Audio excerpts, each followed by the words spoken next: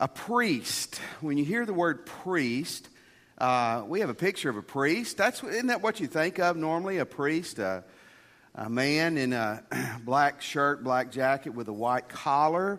A priest in we think of different religions or denominations as someone who is authorized to perform sacred rituals and rites. A priest is often thought of as a mediary agent between God and man. A Catholic priest, and that may have been a Catholic priest on the screen. We think of a lot of times the name Catholic priest in our part of the world. And a Catholic priest is a single man, 25 and older, who normally wears what? A black shirt with a white collar.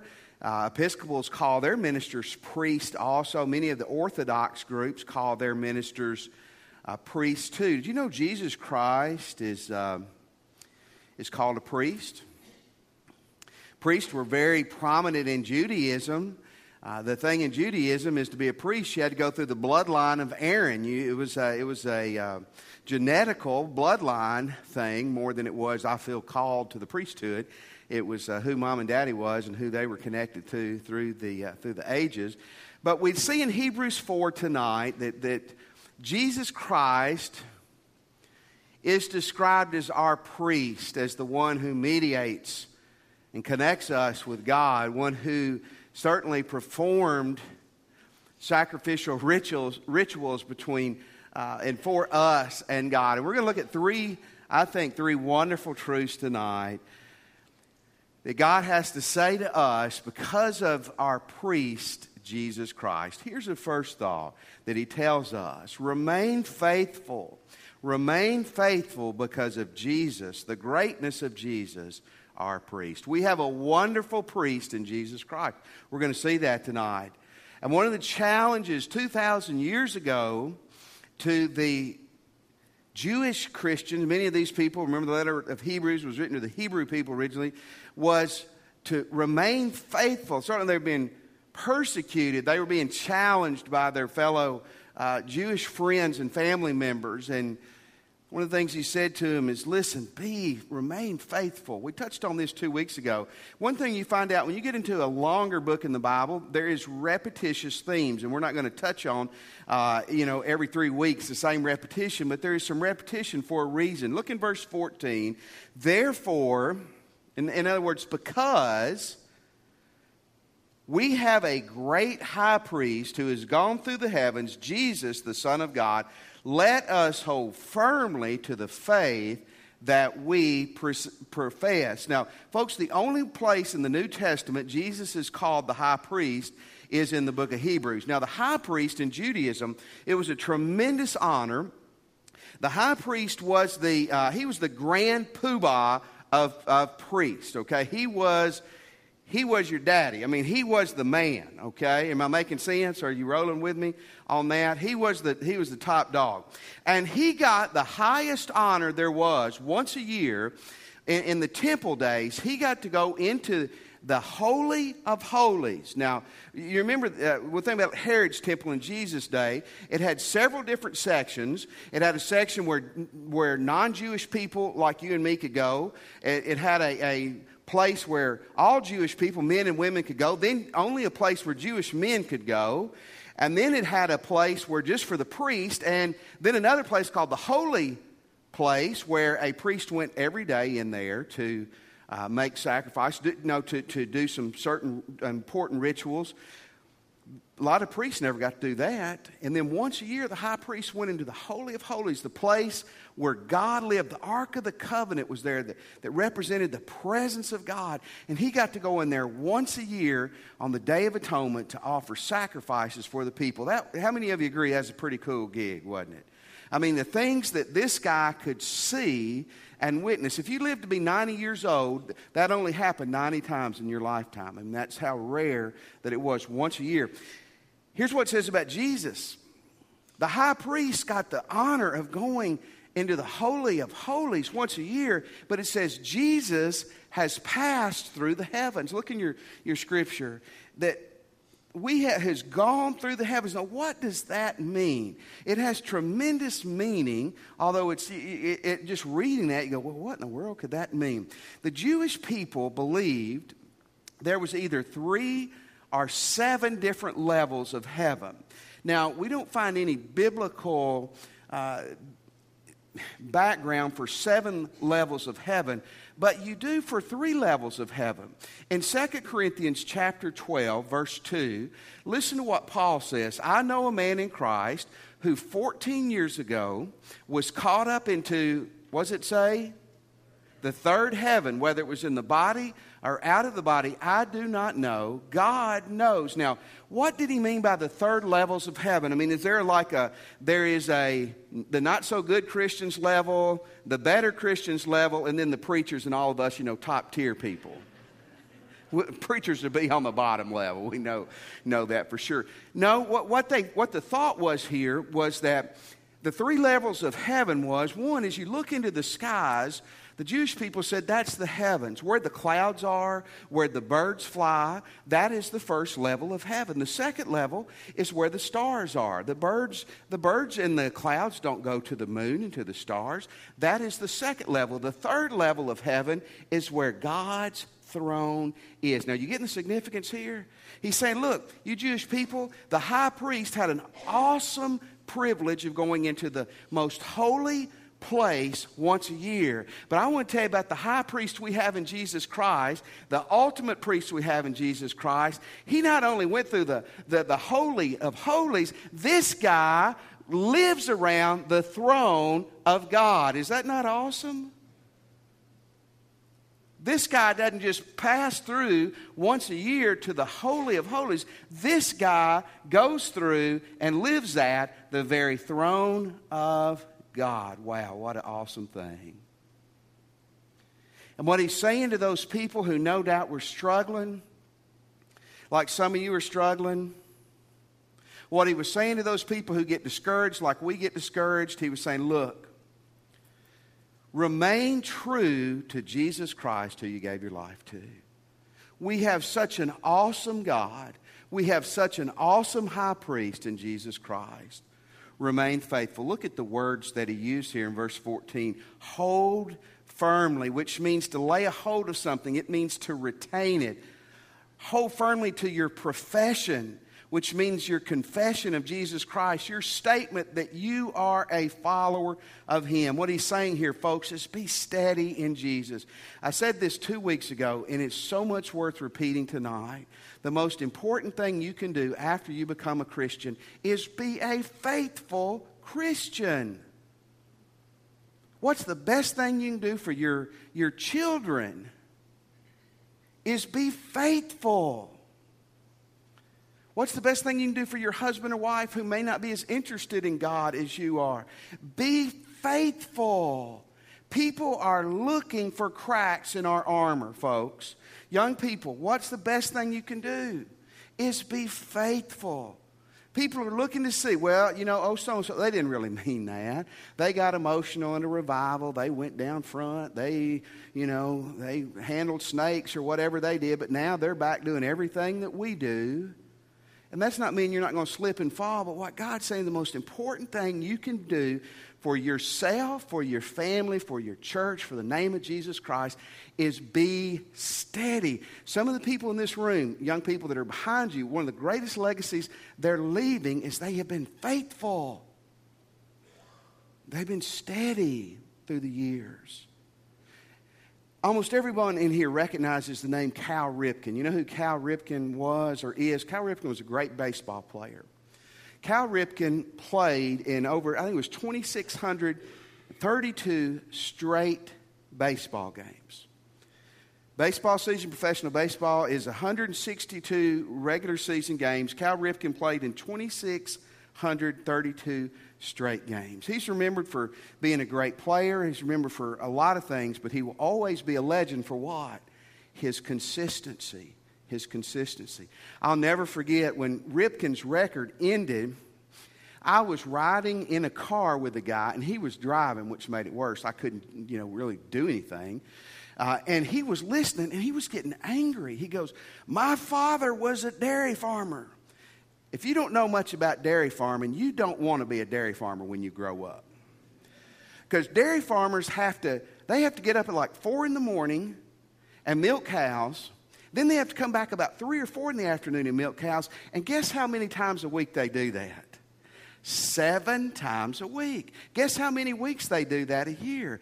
52 weeks a year. And this guy was getting angry. He goes, that guy just played baseball. My daddy for 17 years never missed a milking. And I was, amen to your dad. That's, don't hit me. I didn't say, I'm not to blame for Cal Ripken's success. But even that guy recognized greatness is not found necessarily in how high you jump one time, or how much you shout, or how much noise you make in one meeting. Greatness is found in how you are faithful through the years. Ultimately, God is going to judge you and me on whether we knew Him and how faithful we were to Him. And He tells us, look, guys, we have such an awesome high priest in Jesus Christ, mediator in Jesus Christ. Not one who preaches in the pulpit simply, or one who has even been in the Holy of Holies, but one who has passed through the heavens and who lives at the throne of God. Remain faithful. It's a pretty good challenge, isn't it? Pretty good reminder of what we need to do. Here's the second thing he tells us.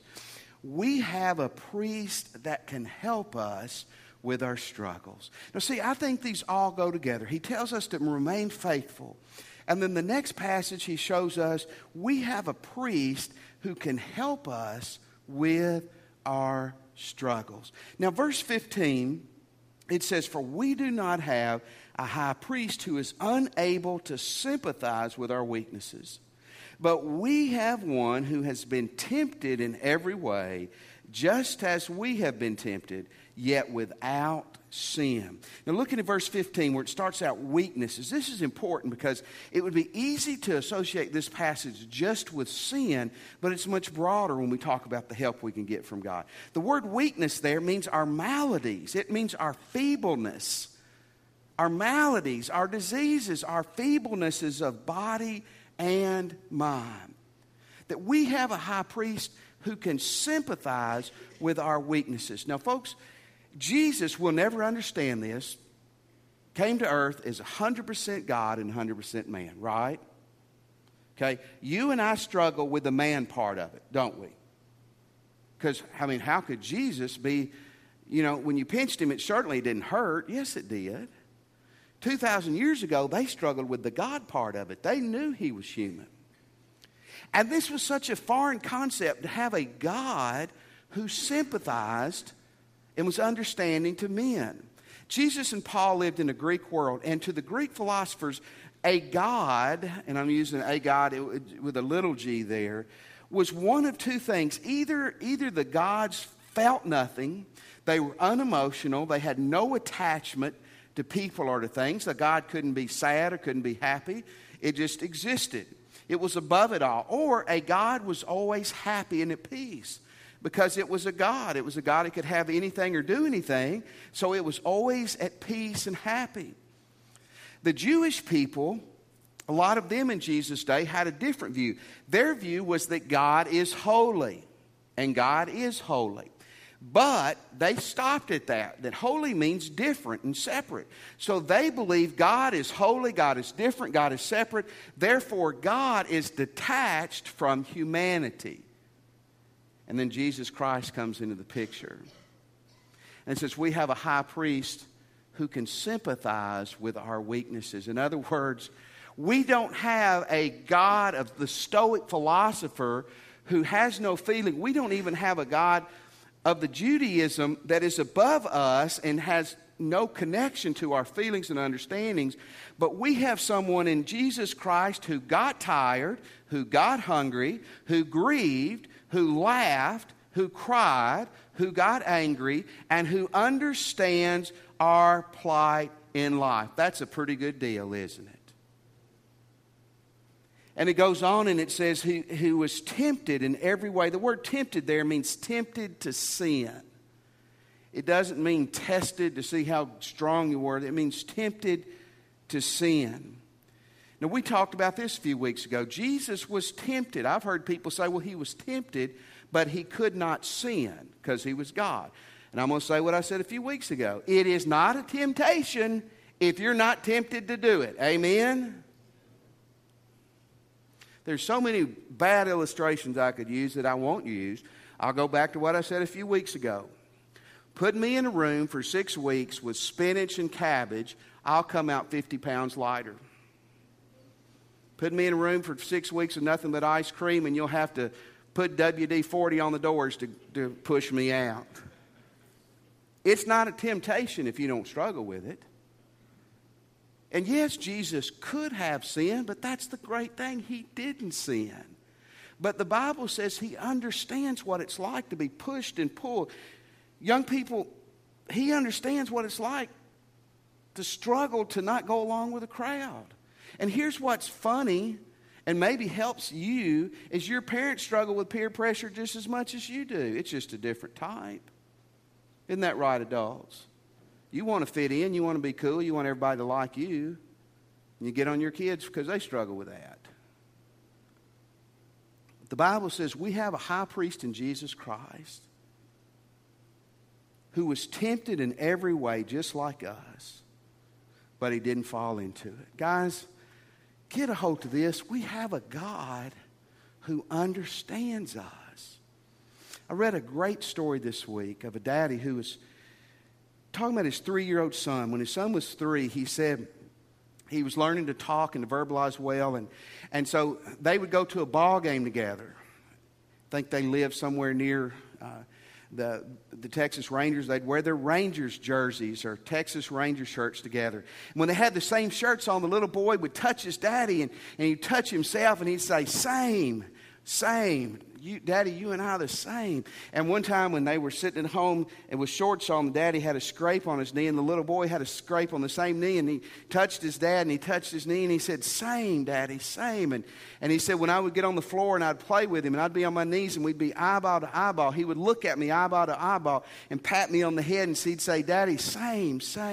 And folks, that's exactly what Jesus Christ did when he became man. He got scraped. He put on clothes just like us. You ever thought about this? When Jesus became man, he got eyeball to eyeball with you and me. Isn't that awesome? And so you go, I'm discouraged tonight. I want to quit. Let me give you some comfort. There's other people in the room that feel the same way you do. You're saying, I don't understand why I'm going through this.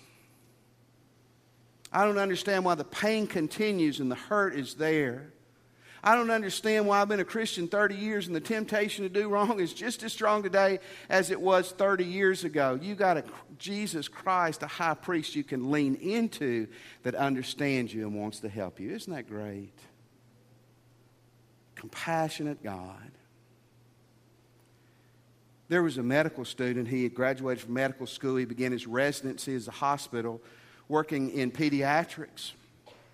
And after a few months, the other doctors and the older doctors noticed that this resident had a special bond with the children, that when he came in the room, they sat up, they smiled. Anything he asked them to do, from taking shots to getting x-rays, they did it. They did it with joy. So they actually put a nurse to spy on him. What is he doing that these kids love him so much? And a few weeks later, the nurse came back and said, it's pretty simple. Every night he goes to their beds and he hugs them and he tucks them in. He kisses them on the forehead and tells them he cares about them. Every night to every kid and under his care, he does that. And she told the older doctor, she said, you want to know why the kids love him? Because he loves them. Folks, you got a high priest that loves you. And he tells us this evening, we have a high priest who can help us with our struggles, not simply because he's God, but because he's a God who got eyeball to eyeball with us and really cares. Isn't that awesome? And here's the last thing that he shows us in this scriptures tonight. We can confidently approach the throne of God because of our priest, Jesus. We can confidently let me rephrase that. We can confidently go to the throne of God because of our priest, Jesus Christ. Verse 16 is a wonderful passage. Let us then approach the throne of grace with confidence so that we may receive mercy and find grace to help us in our time of need. Now, we're talking about the throne of God tonight. By the way, at some point you will stand before this throne. You know that?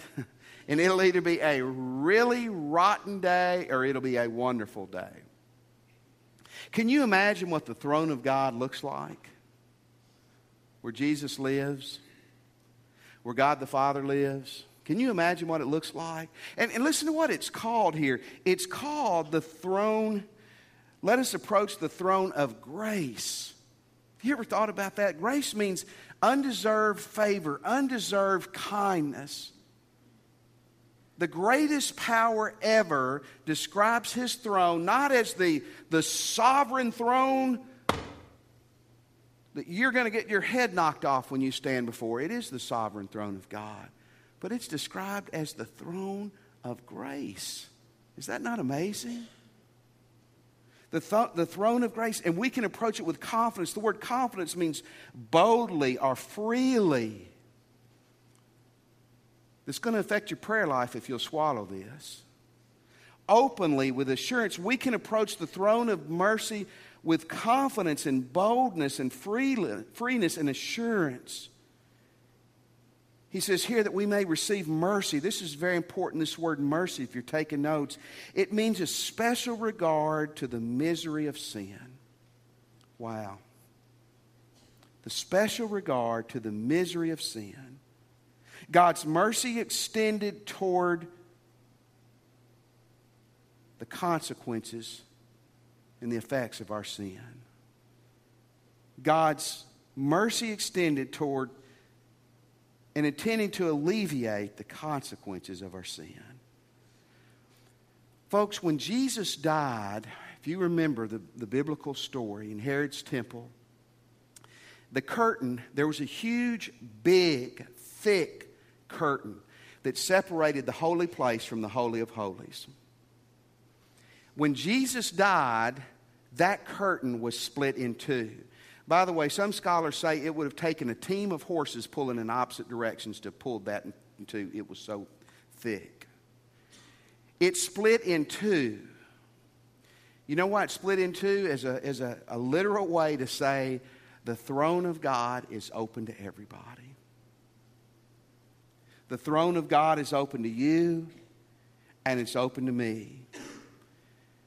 And that you in this room tonight, be you 12 years old, be you 112 years old, you need a minister, you need a pastor, you need someone to help you in your walk with Christ.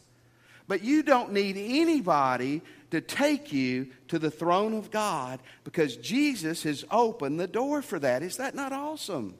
Folks, we get weirdoed out on what the priesthood of the believer is. Priesthood of the believer is a great... How many of you have heard that phrase before? Priesthood of the believer is a great Baptist doctrine. It does not mean everyone's equal. It doesn't. An 8-year-old who becomes a Christian is not equal in knowledge and understanding and wisdom as Andy Johnson. They're just not. Doesn't it mean we can all vote at business meeting? It does in our church. It shouldn't, but it does. It means something far greater. It doesn't negate leadership. When you're 16 and you become a Christian, that doesn't mean that you don't have to answer your parents anymore because you're a priest. I can see me using that to my father. There would have been a second crucifixion. It doesn't mean that there's not leadership in the home, in the workplace, at the church. But what it means is something far greater than what we have twisted it to mean. What it means is that you, if you want to, and you will, you can go straight to the throne of God and talk to God directly. Is that not great? Man, that is absolutely awesome. And what it means is that with your sin and with your junk in your life, you can come talk to me. You can come talk to Brandon. You can talk to Josh, and that's all great. But ultimately, you can go straight to God. Folks, there's nowhere else in life things work like this. This is a great story. Several years ago, when George W. was president of our country, a teenager in Iceland decided he wanted to talk to President Bush. So he calls the White House. He gets the number, calls it. He disguises his voice, and he acts like and says he is the president of Iceland. This is a great story. He's got him going for a while. And they're putting him through to different levels and different levels. Finally, they ask a number of questions, and they find out you are not the president of Iceland. He hangs up. A few minutes later, and he goes to the police station there in his local community to be investigated to see if he's some kind of psycho that's going to blow up the White House. Everything was good and fine. But you know what? I'm going to tell you this tonight. And if I'm wrong, please let me know, because you got a lot more influence than I thought you did. You're not going to call the White House tonight and talk to President Obama. You weren't going to call the White House 8 years ago and talk to George W., were you? And I'm going to bet most of us 4 years from now, if it's Fred Flintstone in there, that you and I aren't going to be able to get through him calling the White House directly. Amen? Are you humble enough to admit that tonight? Yes, President Obama, this is Chris Craig. Who? Repeat that name. Who? But you know what? You and I can go to God and talk to Him. Isn't that awesome? I want you to see a video clip. It's an older movie, The Apostle. Robert Duvall plays a Pentecostal preacher, and in this clip, his wife has had an affair. She's left him. He's lost his church. And some people might say that he's praying a little disrespectfully. You know, I think he's being open and honest with God. Watch this clip of Robert Duvall praying to Jesus. It's taken my wife. They stole my church. That's a temple I built for you. And I'm going to yell at you because I'm mad at you. I can't. Take it. Give me a sign or something. Blow this pain out of me. Give it to me tonight, Lord God Jehovah. If you won't give me back my wife, give me peace. Give it to me, give it to me, give it to me, give me peace. Give me peace. I don't know who's been fooling with me, you or the devil. I don't know. And I won't even bring the human into this. He's just a mutt, so I'm not even going to bring him into it. But I'm confused. I'm mad. I love you, Lord. I love you. But I'm mad at you. I am mad at you. So deliver me tonight, Lord. What should I do? Now tell me. Should I lay hands on myself? What should I do? I know I'm a sinner and once in a while womanizer, but I'm your servant. Since I was a little boy, you brought me back from the dead. I'm your servant.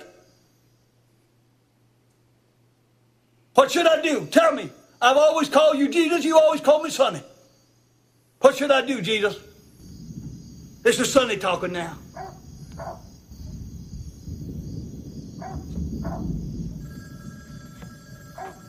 All right.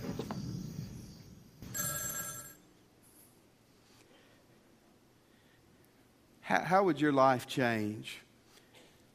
Don't lose the humility and the reverence, but how would your life change if you went to God boldly on a regular basis? I get tickled when people say, well, I'd never tell God I'm mad at Him. Do you not think He knows? We're so funny. We talk behind God's back, don't we? Well, I'm not mad at Him. Won't come to church for 6 months. Won't read her Bible, won't pray. He can read your mind. That's a bad thing if you're trying to keep something from Him. You're not going to make Him dizzy, and He's not going to fall off the throne if you tell God you're mad at Him. You're not doing it to put Him in His place. You're doing it to work through what you need to work through. And the Bible says that's what we have. We got a high priest that we can go boldly and confidently to with our sins, our weaknesses, our fears, our doubts. We have a high priest that's paved the way. You and I can spend time in the presence of God Almighty.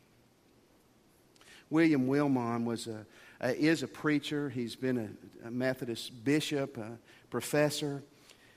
He tells one time being in the hospital, and he went to see a lady who was dying, an elderly lady dying of cancer. She was Catholic. He's Methodist. So as he talked to her, he did what I would have done, or most ministers would have done. He asked her, would you like me to get a priest to come and talk to you? And she said one of the sweetest things and most profound things. She was holding a crucifix. And she looked at William and she said, I don't need a priest because I've got my priest, Jesus Christ. Well, that doesn't mean you don't need your priest or your pastor. But what this dying lady acknowledged was, the bottom line is what we need more than anything else is a connection with our high priest. And when you got him, everything else will be okay. This evening, in no moment, we're going to have a time of response. We always lay out several things, not to be repetitious, not because that we're taught to do this in seminary, but because we need to do this. If you're not a Christian, you come tonight and give your life to Christ. If you'd like to join our church fellowship, we'd love for you to do that. You can come down tonight and join our church. Christian, maybe you want to come and pray and just spend a little time at the throne of God tonight.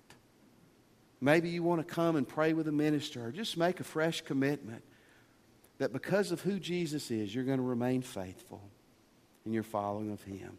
Let's stand. As God leads you, you come tonight.